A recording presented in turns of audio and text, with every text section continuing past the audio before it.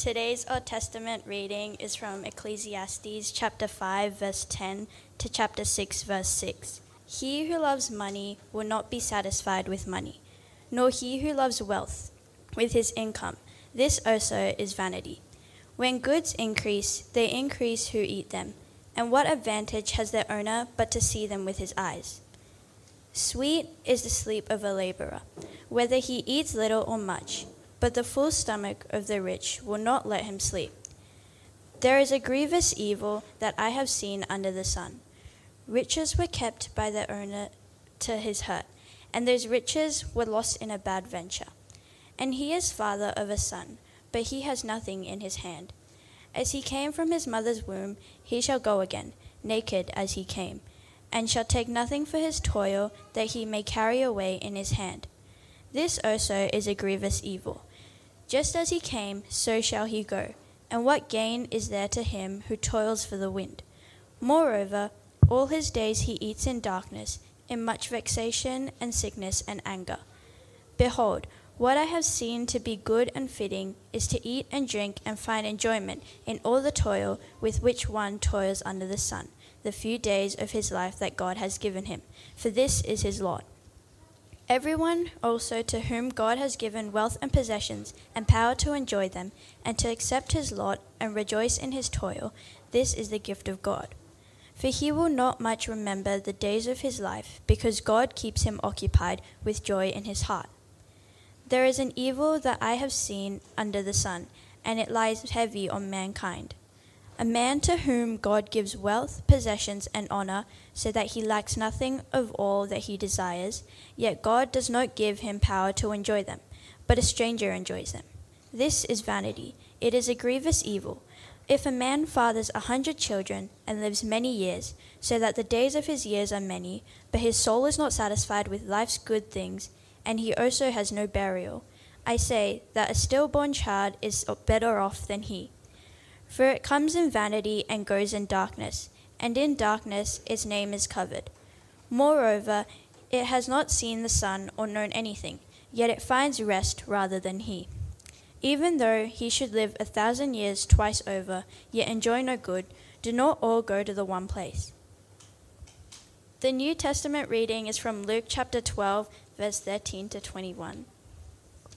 Someone in the crowd said to him, "Teacher, tell my brother to divide the inheritance with me." But he said to him, "Man, who made me a judge or arbitrator over you?" And he said to them, "Take care and be on your guard against all covetousness, for one's life does not consist in the abundance of his possessions." And he told them a parable, saying, "The land of a rich man produced plentifully. And he thought to himself, 'What shall I do, for I have nowhere to store my crops?' And he said, 'I will do this. I will tear down my barns and build larger ones, and there I will store all my grain and my goods. And I will say to my soul, Soul, you have ample goods laid up for many years. Relax, eat, drink, be merry.' But God said to him, 'Fool, this night your soul is required of you, and the things you have prepared, whose will they be?' So is the one who lays up treasure for himself and is not rich toward God." Father in heaven, thank you again for this time, and thank you for your word. Thank you that you give good things in life. You give us material wealth and prosperity, and these are good blessings from your hand. But we ask, Father, now for your Spirit's help, that we might see them rightly in their context, that we might not devote ourselves to these things above and beyond you, and that in treasuring Jesus, you will help us and equip us and challenge us to use our finances in ways that glorify you and grow our joy properly. Father, this is a big and tough topic. Some of us may feel a bit defensive or a bit weary as we hear it. We ask, Father, that you'd bless us as we think biblically what your Bible does say about the topic of financial security and where to find true satisfaction. And we ask this all in Jesus' name. Amen. I grew up in a blue-collar family. My parents were manual laborers. Each week, they would also purchase tickets for the lottery. I can still remember the jingle from the ads each week, lifting the tune from the Beach Boys. Wouldn't it be nice to win 1,000,000? Wouldn't have a care the whole day long. And wouldn't it be nice to win Gold Lotto, sharing everything that comes along? It would be nice, wouldn't it? It would be nice to have more money, to be able to care for ourselves and to have and others we love, to not have to worry or be anxious. It would be nice to have more money so that then we could be generous with it, right? But winning lotto isn't for most of us. In fact, actually, the odds are about 1 in 62 million, so don't do it. For most of us, the journey towards financial security is found in the high-paying job or working long hours to secure your pay. But how much do we need in order to be satisfied? Have you thought about that for yourself? We all need money. We can't live off nothing. That's a given. But how much is enough? And how many of us think that we need more in order to be truly satisfied in our lives? Over the past few weeks, we've been looking at the question of satisfaction. Everyone is looking for satisfaction in life, some form of contentment, some form of happiness in their circumstances. And today, we're looking at financial security, money.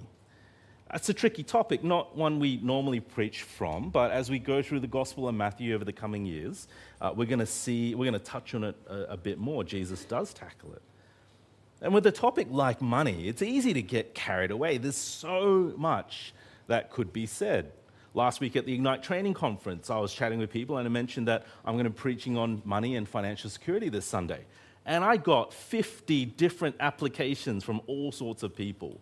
Like, the topic is so broad and wide. There's so much that could be said and needs to be said.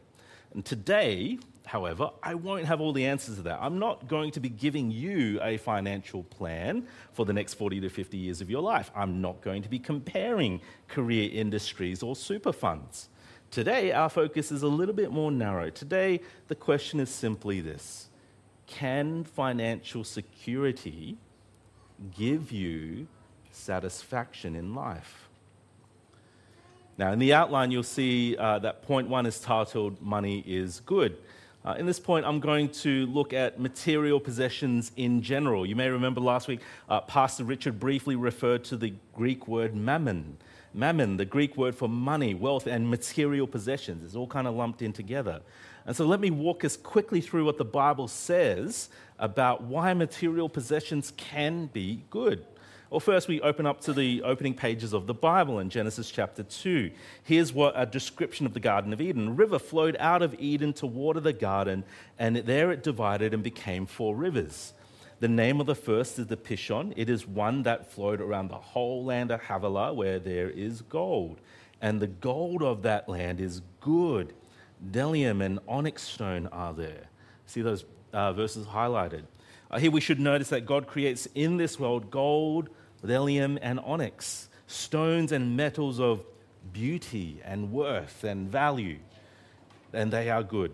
They are part of God's good creation. The creation is filled with the abundance from God's good hand, reflecting His generosity to His creation. So it's little wonder then that the majority of God's blessings to His people come in the form of material blessings, the promises in particular. Take, for example, the promised blessings for obedience in Deuteronomy 28. Right? Blessed shall be the fruit of your womb and the fruit of your ground and the fruit of your cattle and the increase of your herds and the young of your flock. Blessed shall be your basket and your kneading bowl. Blessed shall you be when you come in, and blessed shall you be when you go out. Verse 8, the Lord will command the blessing on you in your barns and in all that you undertake. He will bless you in the land that the Lord your God is giving you. Verse 11 to 12, and the Lord will make you abound in prosperity, in the fruit of your womb, and in the fruit of your livestock, and in the fruit of your ground, within the land that the Lord swore to your fathers to give you. The Lord will open to you his good treasury, the heavens, to give the rain to your land in its season, and to bless all the work of your hands. And you shall lend to many nations, but you shall not borrow. You can see clearly from that quick sweep how material blessings from God are his good blessings for obedience to the law. If they loved God with all their heart, soul, mind, and strength, and if they loved their neighbor in the same way, then God would pour out on them such abundance of material blessing, which also explains why poverty is seen as a curse in the same chapter. Right? Verse 17, cursed be your basket and your kneading bowl. Shall be the fruit of your womb and the fruit of your ground, the increase of your herds and the young of your flock. You notice that's the exact reversal of the blessings from before, all the way down in verse 48. Therefore you shall serve your enemies whom the Lord will send against you in hunger and thirst, in nakedness and lacking everything. And he will put a yoke of iron on your neck until he has destroyed you. Right, there's plenty of other references there as well, but you get the point. Poverty was a curse for disobedience. If you want to tease out that chapter a lot more, go back to our Deuteronomy sermon series on the website. Jordan, our ministry trainee, gave a fantastic sermon on the blessings and curses of the covenant there. Now, to be really clear, these verses are about God's covenant with his people Israel. Poverty in our world today is not necessarily a sign of God's judgment from these verses. These verses are about the relationship between God and his nation Israel. A covenant that said if they were obedient, they would be showered with blessings. But if they were disobedient, then curses would rain down on them. And part of that curse was poverty. It's one of the themes through the Bible that poverty is not a good thing. Hear the words of Agur from Proverbs chapter 30. 2 things I ask of you, deny them not to me before I die. Remove far from me falsehood and lying. Give me neither poverty nor riches. Feed me with the food that is needful for me, lest I be full and deny you and say, who is the Lord? Or lest I be poor and steal and profane the name of my God. And notice here again that poverty is bad. Agur prays, dear Lord, please don't give me poverty. Why? It's the first bit of verse 9. The second bit of verse 9. Lest I be poor and steal and profane the name of my God. When you need to do whatever you can to survive, you will end up breaking God's laws and dishonoring him. But also notice what Agur prays. Give me neither poverty nor riches. Poverty is bad, but so is wealth. Why? Verse 9. Lest I be full and deny you. See, when you have all your needs and your wants met, it causes you to quickly forget who God is, to forget how God has provided for you. Riches cause us to say, who is God? Look at what my hands have created for myself. Look at what my hard work has done for me. You know, so often we ask for wealth, we ask for riches, we ask for our children to not be in poverty, but we ask them to be wealthy. But maybe that's actually quite a dangerous prayer.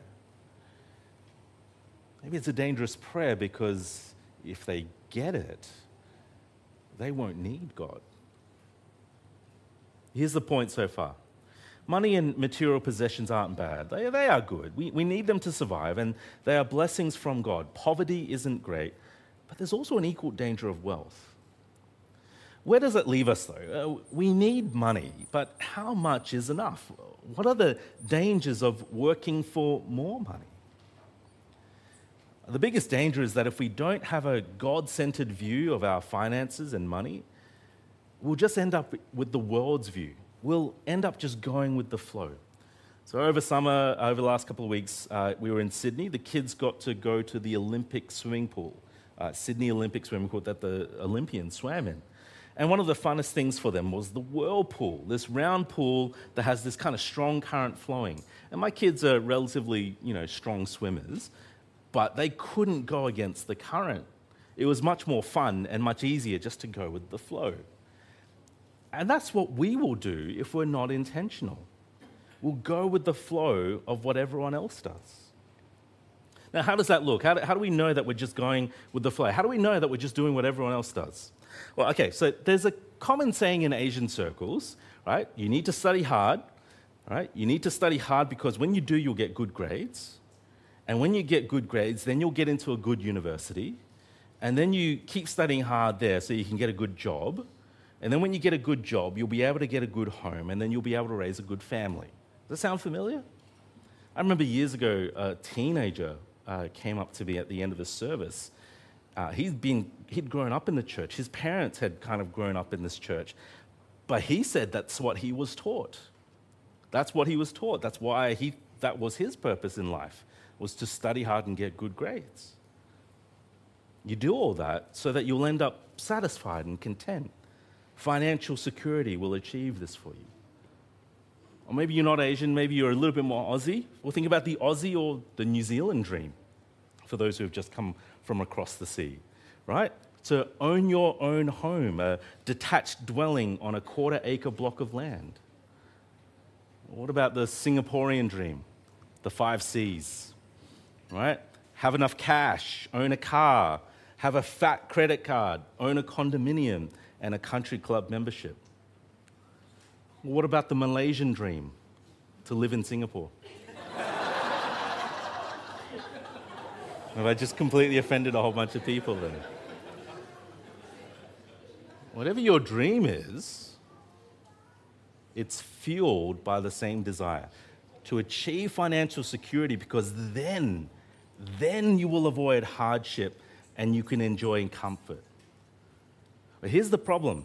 Hardship isn't great. Look, the Bible, again, as I said, doesn't present poverty as a good thing, but the desire for comfort often fuels the love of money, or at least the love of things that money provides. Status, wealth, comfort, choice. The more money you have in life, the more of these things you will have. But then you'll want more and more. The heart can be so easily deceived. The heart becomes deceived. It's like taking a drug. It gets harder and harder and harder to say no. But don't just take it from me. Take it from the wisest man who has ever lived, Solomon. Ecclesiastes chapter 5, that Sarah read out for us. He who loves money will not be satisfied with money, nor he who loves wealth with his income. This also is vanity. When goods increase, they increase who eat them. And what advantage has their owner but to see them with his eyes? Sweet is the sleep of the laborer, whether he eats little or much, but the full stomach of the rich will not let him sleep. You see what he says here? Because we live in a fallen world, because we live in a world stained by sin, the loving money ultimately means never being satisfied with it. Verse 11, when goods increase, they increase those who eat. The more you have, the more you spend. The more you earn, the more you live up to that standard. And that standard just keeps getting higher and higher. No wonder then in verse 12, Solomon says that the poor laborer sleeps better at night than the rich person with their full stomachs. Why? Because the wealthy person always wants more, and that desire will not let them sleep. It will not let them rest. Do you ever realize that FOMO, the fear of missing out, is purely a first world problem? You've already got your physical needs met, but now there's the fear that you're going to miss out on some experience or some possession. If you've ever experienced FOMO, then you know that you're actually quite wealthy. The problems for the wealthy then don't end there. Don't end with just wanting more, though. Solomon reflects on something that hurts him to the bone, something that is just utterly wrong, a grievous evil. There is a grievous evil that I have seen under the sun. Riches were kept by their owner to his hurt, and those riches were lost in a bad venture. And he is a father of a son, but he has nothing in his hand. As he came from his mother's womb, he shall go again, naked as he came, and shall take nothing for his toil that he may carry away in his hand. This also is a grievous evil. Just as he came, so shall he go. And what gain is there to him who toils for the wind? Again, here Solomon sees a wealthy man who has poured out his riches into a bad investment and just lost it all. Have you ever seen anyone do that? Anyone who poured money into cryptocurrencies or non-fungible tokens, NFTs. If you don't know what that is, praise the Lord. Right? Or 1,000 other bad investments that can have been made over the last few decades. There's a pain to it. What promised fortune is just gone. What promised fortune is just gone in a few months or years. I recently read the story of a man from Dubai who was earning around $1,500 a month, which is not much money. But he had saved up $20,000, which is a fair amount. But he took all of that family's life savings and he poured it into cryptocurrency. He also then borrowed money on credit cards to pour into these investments. And then obviously a couple of years later, all of his combined investments are now worth less than $1,000. That is just painful. It's a grievous evil. And so for Solomon, the pain gets worse with a big slap in the face in verse 16. Right? Just as he came, so shall he go. Death is the great equalizer. When you die, you can't take any of your riches with you. Some of us have seen the funeral hearse, the vehicle that carries the coffin, but nobody has seen a funeral hearse towing a trailer full of possessions. It makes no sense. You cannot take any of it with you. Financial security is actually so utterly temporary. Jesus picks up this idea when he shares his parable of the rich fool, right, who builds a bigger barn and a bigger barn, thinking that he's able to build something bigger and then he'll enjoy life. I'm going to retell the story again, but I'm going to tell the kid-friendly version of it, the rich farmer. Okay? Here is a farmer who is very rich. The farmer is rich because his soil is rich and his corn grows faster than anyone else's and higher than anyone else's. And at harvest time, he has much more of it than anyone else. Lucky man. This year he has so much corn that his old barn can't hold it all. It is bursting at the seams. No problem, says the farmer. I will pull it down and build a bigger one. And then next year, I will be rich enough to take life easy.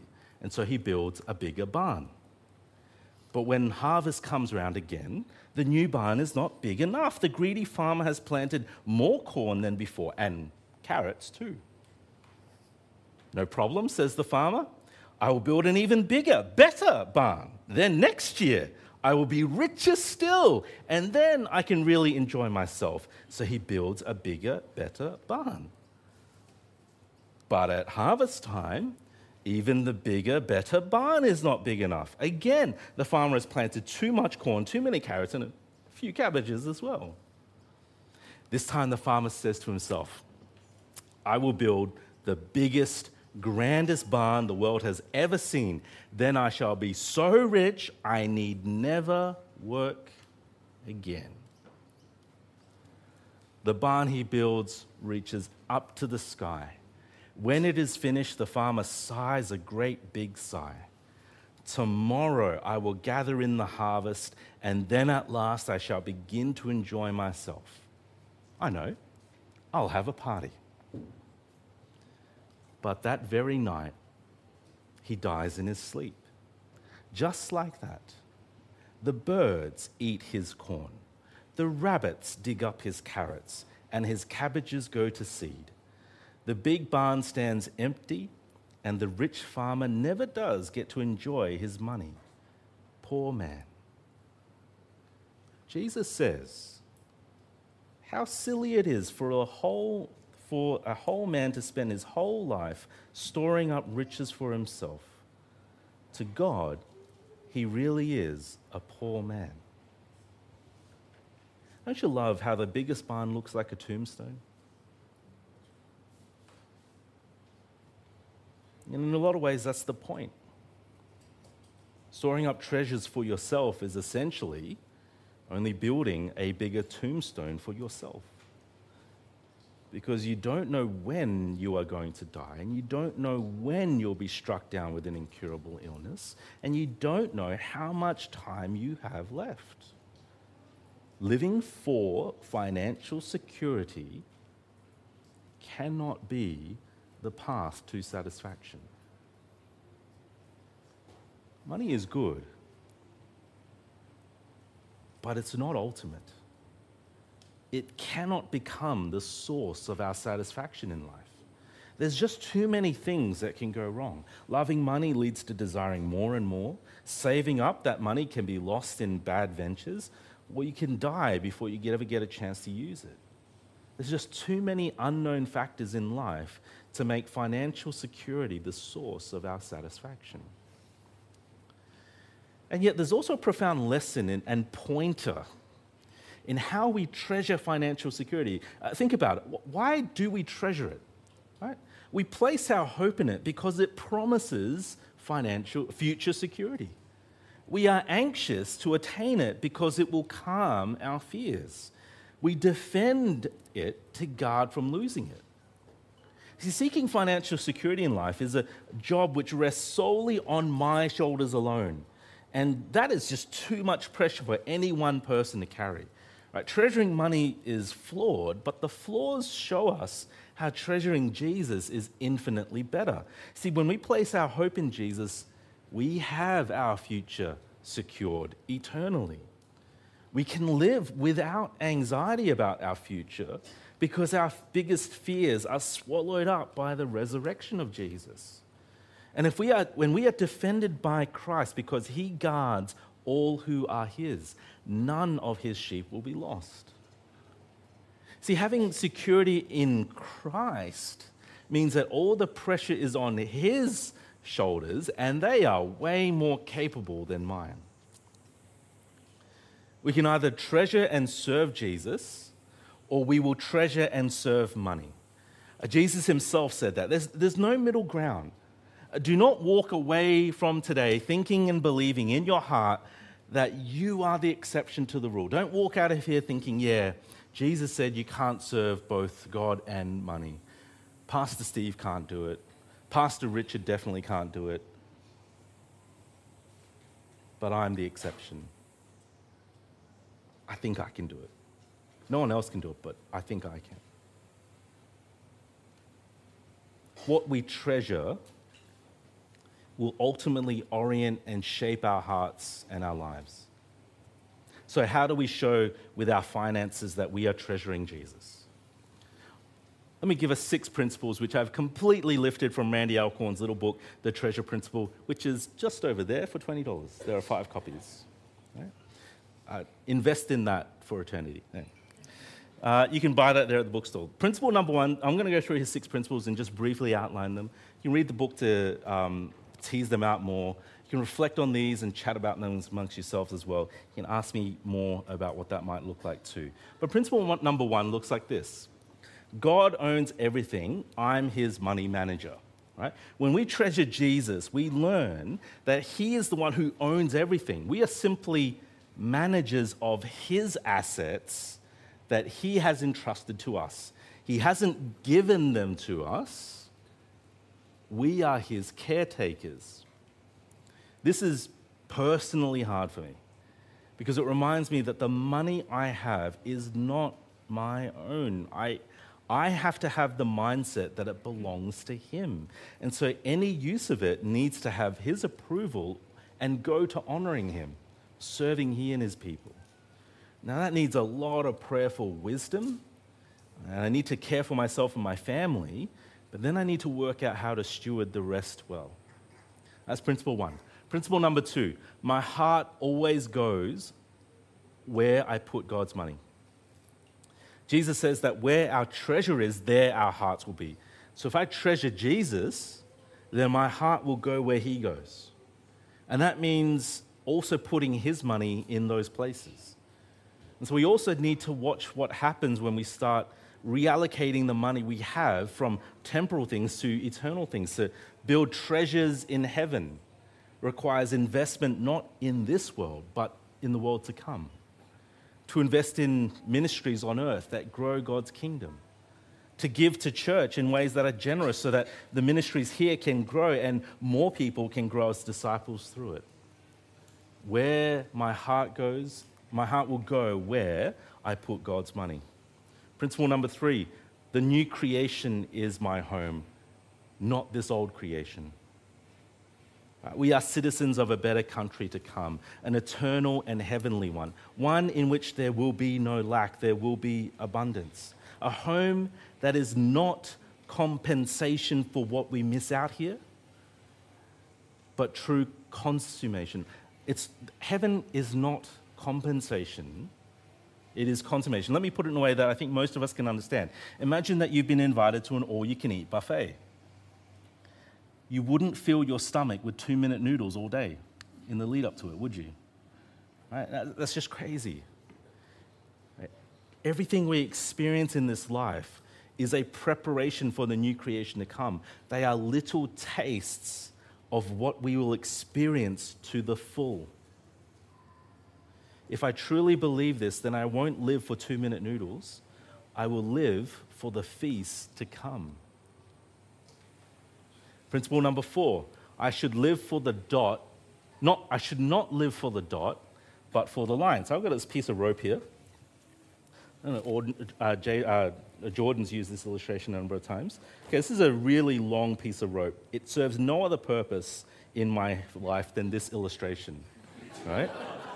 Okay, so you see this it's white rope, and you see this little black strip here. Now imagine this black strip is the timeline of your life. Right? And then your life in Christ will extend on to eternity.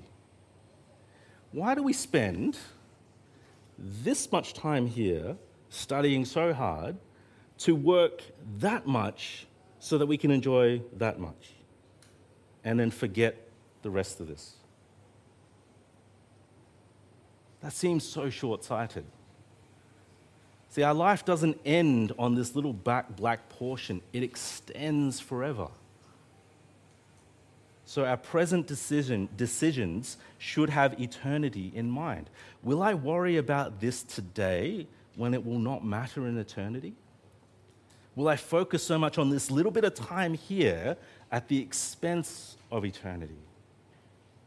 Again, this requires wisdom to work out, a wisdom that is shaped by the coming eternity. Principle number 5, giving is the only antidote to materialism. Financial security is achieved only by securing it for yourself, keeping it for yourself. But again, it's not the path to true satisfaction. One of the ways that we can battle against keeping is to give, and to give generously. Coupled with principle number 2, giving to God's work helps my heart to follow. It really is the only antidote to materialism and hoarding. Giving is the joyful surrender to a greater person and a greater agenda. It kicks me off my throne. It kicks me off the throne and exalts Jesus. Principle number 6. Principle number 6. God prospers me not to raise my standard of living, but to raise my standard of giving. There are promises in the Bible that the more we give, the more we will receive. But the prosperity gospel gets this wrong because it thinks that it's more you give, the more you receive for yourself. God promises more so that we might give more. This is not the prosperity gospel. God gives us more money than we need so that we can give generously. These 6 principles are tough and profoundly challenging, and we'll adopt them and give generously if we truly believe that Jesus is what satisfies in life, not just financial security. And maybe you're here today and you're not as convinced yet. Is Jesus really worth treasuring? Is he really honestly that good? Whether you're Christian or not, maybe you've got that question in your heart. And I want to encourage you, stick with us for the year. Stick with us for the year.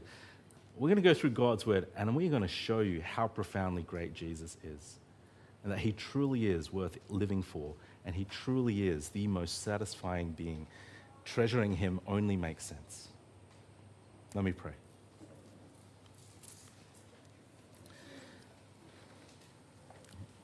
Lord Jesus, you shower us with so many blessings from your great, gracious, and generous hand. We don't want to take that for granted, and we don't want to think of it as ours, for it all belongs to you. Help us to have that heart, to trust in your provision for us.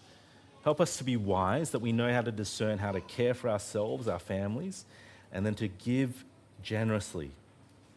To give generously in ways that demonstrate that we really do treasure you, Lord Jesus, above everything else. Help this most of all to be true in our lives, to truly believe it in not just our heads, but our hearts. May our hearts be led towards you, and may that overflow in ways that you use our finances, the finances you've given us, to your glory and our joy. Lord Jesus, do this work in us, we pray, in your beautiful name. Amen.